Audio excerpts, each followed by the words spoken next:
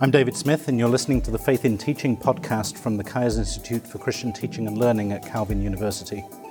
In this series, we'll be talking with researchers and educators who are working to understand how Christian faith affects teaching, learning, and the way we do education.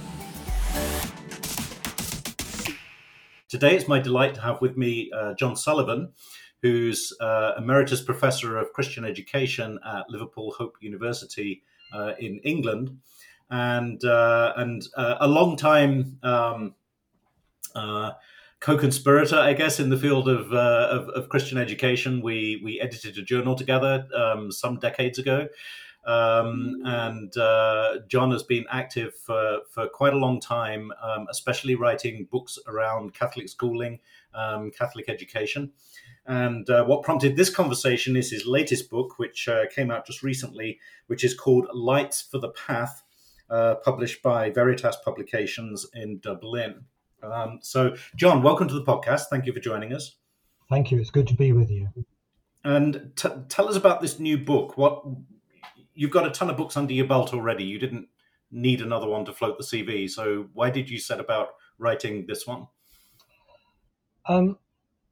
I felt that something was lacking in the repertoire of teachers who work in Christian schools, including Catholic schools. I felt that they had academic knowledge, they had professional skills, that they loved children and they wanted to do their best for them. But I thought something was missing in their repertoire in terms of working in the context of Christian schools. I think that students work, and for this particular book, unlike some, for instance, the previous book, The Christian Academic in Higher Education, was very much intended to be ecumenical in terms of readership and its sources. But this one is the only book I've written where a definite publisher was in view from the very beginning. And it was for them. And so it was more narrowly for Catholic schools. And I felt that the pupils and the students in Catholic universities should find their experience equipped them to engage in our culture constructively, winsomely, and confidently in the light of the gospel. But if that was to happen, then their teachers in schools and universities would themselves need some appreciation of the intellectual and spiritual tradition of Catholicism. They would need sufficient depth of understanding to be able to draw upon that tradition with fidelity, yes, but with creativity and flexibility. And so I was trying to add another string to the bow of the teachers that I've worked with and continue to do so.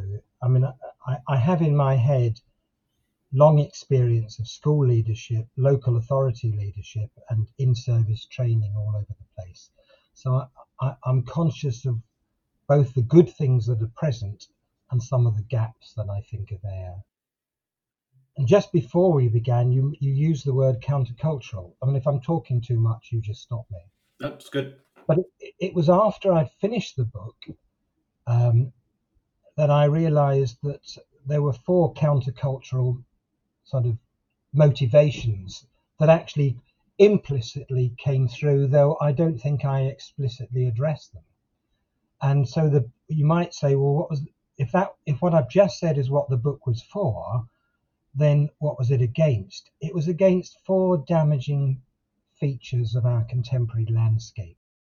One is presentism, and we might return to that if you wish. Another was performativity, and again we might return to that in a minute. A third was intellectual flabbiness that didn't do justice to either to the moral or the intellectual demandingness of Christian faith. And the fourth feature is the separation of the intellectual, spiritual, and professional practical dimensions of teachers' life and work. That last one has been a passion of mine, to integrate them as much as is practically possible at every level, in teaching and in master's work, in research, in writing.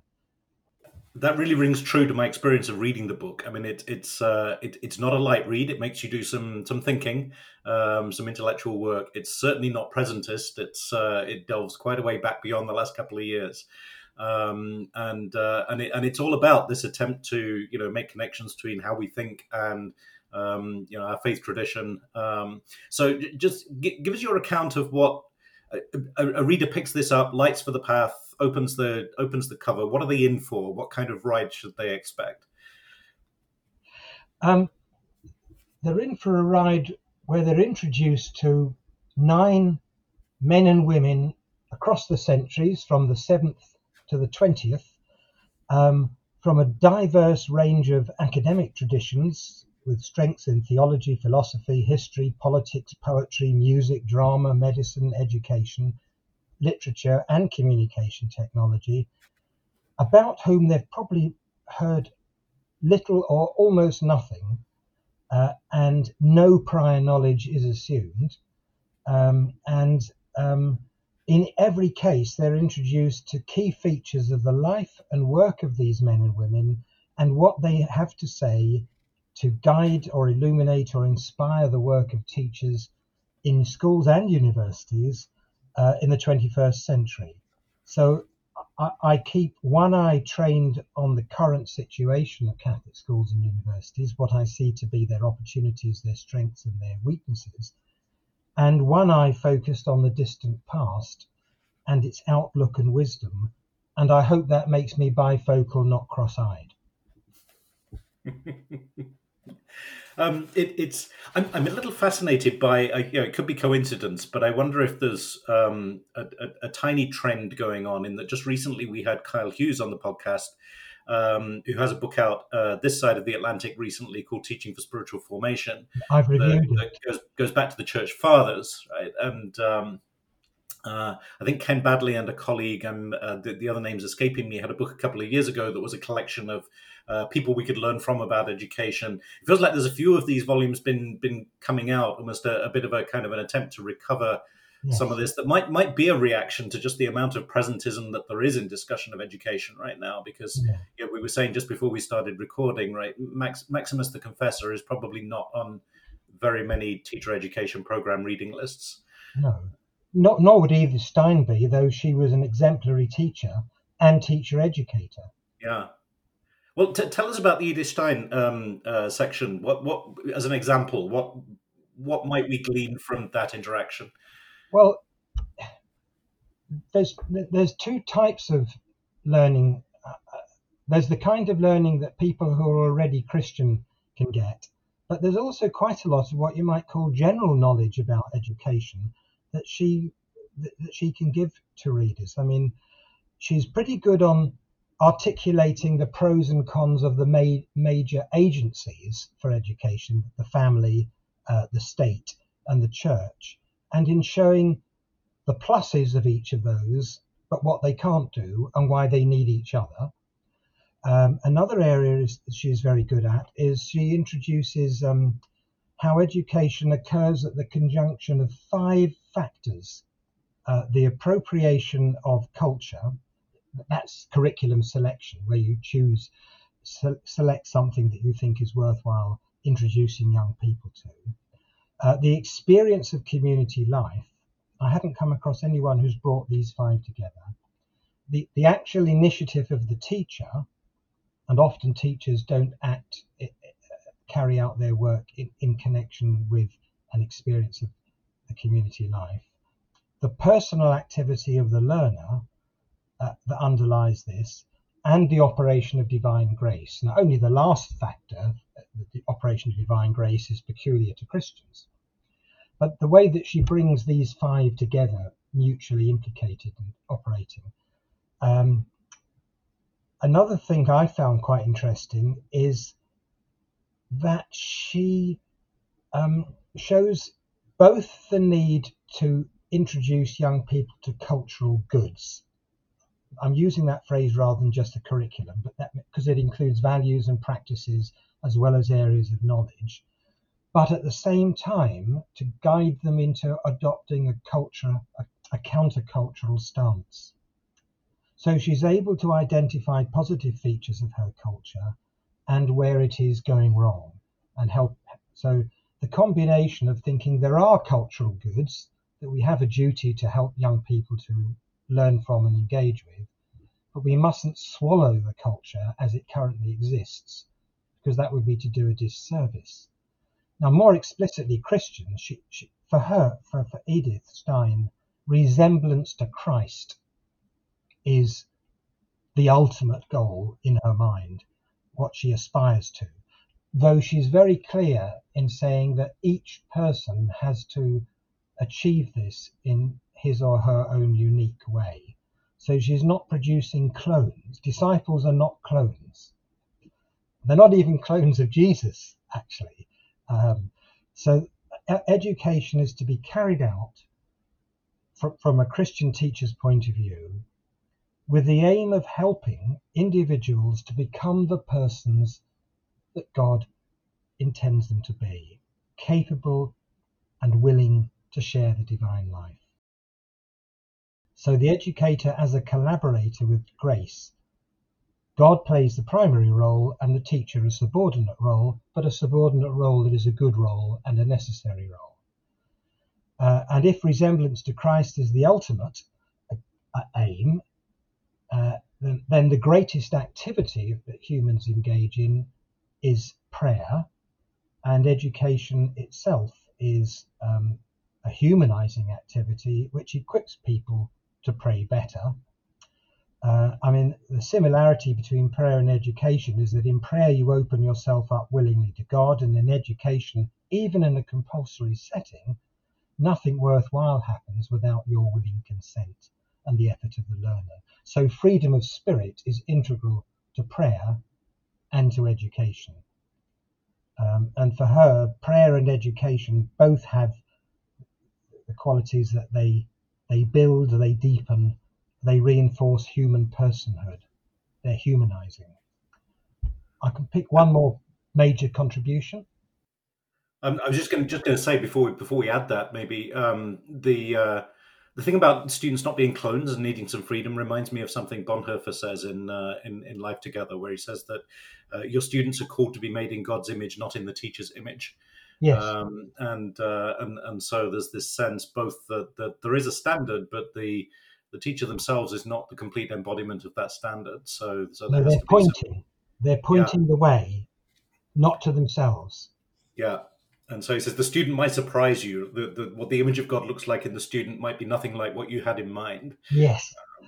She would totally agree with that. She said something very similar. Okay. Yeah.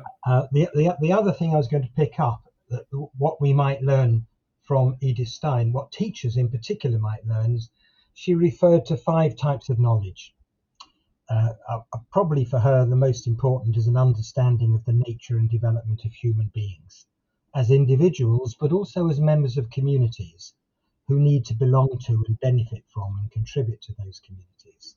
So one kind of knowledge that all teachers need is they need to know about human persons and what they're capable of and what their issues are. Then, extremely practically, she says, teachers need to know about the social structure of the school they work in. Otherwise, there'll be a misfit, and they'll perhaps either lose their job or they won't manage to be practically effective. You have to politically read the environment, which always gives permissions and constraints. She teaches us that although you need to know about human persons in general, you have to be able to recognize the particular nature of the young people in front of you, with their context and its challenges and opportunities. So you can't teach well if you don't know people well. Mm-hmm. Then in terms of curriculum, you do have to have some grasp of the cultural tradition in order to be competent enough to pass it on appropriately. And then what I like about her, because I've often been asked by student teachers, if you had to pick one thing from your 50 odd years of being a teacher that teachers need, I've always said self-knowledge, which isn't the most obvious thing. And it's only later I found that's what she said too. You have to know how your personality and character are influencing those you teach. And the likelihood is that's going to be both positive and negative, because we are limited human beings. And even at our best, there are some people for whom I'm an obstacle. And even you're an obstacle for some people, as well as an asset. And they have to be clear about their purposes and their goals, and the people they're working with, and the resources at their disposal. And they need to know about what helps and hinders learning. But I like the priority she gives to self-knowledge. How can you embody that personhood is vitally important and you're not in touch with your own? So that was Edith Stein. Mm-hmm. Tell us just a little bit about the context out of which she's writing these things. What's the story in which those things are embedded, for those that are not familiar? Well, she had special needs. She came from a Jewish community, Jewish family. She lost her faith early. She was one of the very early feminists at the beginning of the 20th century. She worked with really high-powered philosophers, and in her life she experienced serious discrimination, both because of her Jewish background. That really came into play much later when the Nazis came to power. And it led to her premature death in the concentration camp. But also she met discrimination and prejudice as a really first-class woman academic. When she applied for university posts, she was not allowed to take them up. Actually, later on, she changed that situation by her example and advocacy. But so she was working in a background after the First World War, where she was involved in being a nurse, in the Weimar Republic, as pretty strong advocate beyond her teaching role in women's issues and in social issues. So she was asked, apart from her teaching in school, to give lots of talks to a variety of, once she became a Catholic, to lay men and women's groups with a particular strength on women's issues. Some people would consider her out of touch with what contemporary feminists think, but for her time, she was very far advanced. It's sort of a fascinating combination to me, looking at, and I guess I'm curious whether this played any role in your selection of people. But like in one sense, this is we might look at this as a very traditional book, right? It's heroes of the faith from the past, from the history of the church, and yet you've chosen some pretty feisty ones. They're not necessarily individuals who sort of rolled over and did what they were told in the context of the church of their day. No, they certainly didn't. Hildegard would be a very fine example of that. Right. She took to task several popes and other abbots, and was pretty well the equivalent of excommunicated, and overthrew it by proving them wrong in her lifetime. And Maximus got into some pretty big trouble with the the committees of his day as well, so. And lost his tongue and hand because of it. Yes. And I find that sort of a good reminder, because it can seem as if this kind of, the dip back in tradition is just is kind of just a conservative move, right? It's just a kind of a being faithful to the tradition. But of course, when you go back to the tradition, you find a lot of the really interesting people have had to dig in and push back against things that were happening, including things that were happening in their church. That was one. You are right. That was one of the things that I wanted to show, that it is perfectly possible to be a fully committed, if you like, insider, and yet also not in any way be satisfied with the current living out of one's faith community. This came up actually only 2 days ago at Canterbury Christ Church, when I was giving a talk about the previous book, The Christian Academic. It is perfectly possible, both for me but for plenty of other people, to feel I can't not be in this faith community. I know I'm both fallible and limited, and I need its help and support and encouragement, and at the same time to feel very strong reservations about aspects of its betrayal of what it should be. and Etienne Gilson's the same. In the 1930s, highly critical of the Catholic Church of his day, for being satisfied with mediocrity and compromise, and deserving not deserving the respect that its mission might merit. So yeah, I don't see myself that looking to the past is idolizing the past. I'm not advocating we return to the 7th or the 13th or the 19th century. I don't believe there ever was a golden age, but I believe in the communion of saints, that with God there are no dead. I believe what G.K. Chesterton said about the democracy of the dead, but why should I take less notice of someone for the slightly inferior reason that they're not around anymore?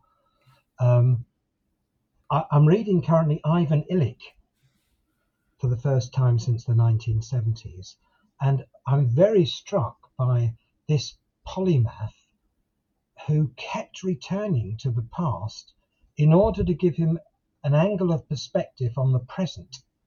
He wanted to undermine the certainties and assumptions that we have now about water, about transport, about gender, about schools, about loads of things, by getting into the mindset of an era when there were different assumptions, not because they'd got it right, but by being able to delve there, you could see the present sufficiently differently not to be kidnapped by the present. I also believe that teachers need to keep company with not only reach out to those that are different, but they need to keep company with like-minded. We all need allies and supporters to continue to play the game we believe we ought to play. And part of that company is no longer with us in the sense of physically. I love that phrase of being kidnapped by the present, and I think that's very well put. That I find this myself, right? We read people from the past not because they necessarily have automatically better answers just because they were a long time ago, but because we don't start from the assumption that our own intellectual resources are sufficient to the day, and that there are conversation partners who can help us think in ways that would never have occurred to us, and just give us a fresh lens. I was really struck in the Hildegard of Bingen chapter. There was a section I found quite suggestive where you talk about the difference between educating for results and educating for fruits. Yes. And that got me thinking. I don't know if you want to say anything more about that. I've sprung that question on you, but sort of what the difference is between educating for results and educating for fruits. It connects to me with hope versus control as well, right? Yes. There are things that you hope students will grow into, but that are not necessarily things that you can hammer out by controlling everything. Yeah, I think one of the prevailing sins, if I can use, or defects of our current educational context is that we are overdosing on prediction, performativity, outcomes, results, external, apparent objective standards. To such an extent that the tools we're using are constraining our better ideas about what we're striving for. And I think teaching and learning is essentially a dramatic and unpredictable activity. Yeah, sure, you go into it with some hopes and intentions, but the idea that you can control the process seems to me to stifle it. And this applies in the world of faith as well. I mean, one of the things that Illich is very strong on is that the defects of our contemporary culture are actually a perversion of Christianity caused by the church. Because the church slipped from one mode of being into being controlling in the service of what it saw was good, but prescribed so much, and this applies across the churches, that actually once you take away the connection with the transcendent and with God, you're just left with the controlling mechanisms. And he writes about many secular practices as inherited from a perversion of Christianity. So they're not the fulfillment of it, and they're not the abandonment of it. but actually the perversion of it. That's I mean, I'm still struggling with that, but it connects with what you're asking. I mean, fruits is something that you can hope for, you can nurture for, you can do your part, but it's not down to you to make it happen. Whereas results is part of the technocratic mentality that you can measure, predict, and control. There's so much more in here we could talk about. We've barely scratched the surface, and we're already up against time here. Sure. I'm just going to recommend that people find the book and dive in. What you will get is an intense and rewarding encounter with some past Christian thinkers that in a number of cases it's pretty likely that listeners will not have engaged with before, along with some thoughts on how they can actually inform how we think about education. It's not a lightweight book. It asks some work of you, and the work gets rewarded with some really provocative thinking. And like we said, it's not just an exercise in dredging up the past. It's an exercise in spending time with people who've actually pushed for Christian change in the context in which they were working. So thank you for all the work on it. There's a great deal of scholarship evident in the pages here. I'm sure it wasn't written in a weekend. So thank you for the labor that went into the book, and thank you for talking to us. Pleasure. Thank you, David. So the book again, John Sullivan, Lights for the Path, published by Veritas Publications in Dublin, Ireland. The web address is www.veritas.ie. Recommended read for this episode. Go check it out.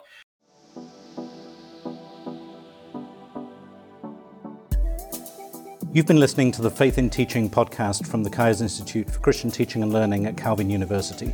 Learn more at www.pedagogy.net.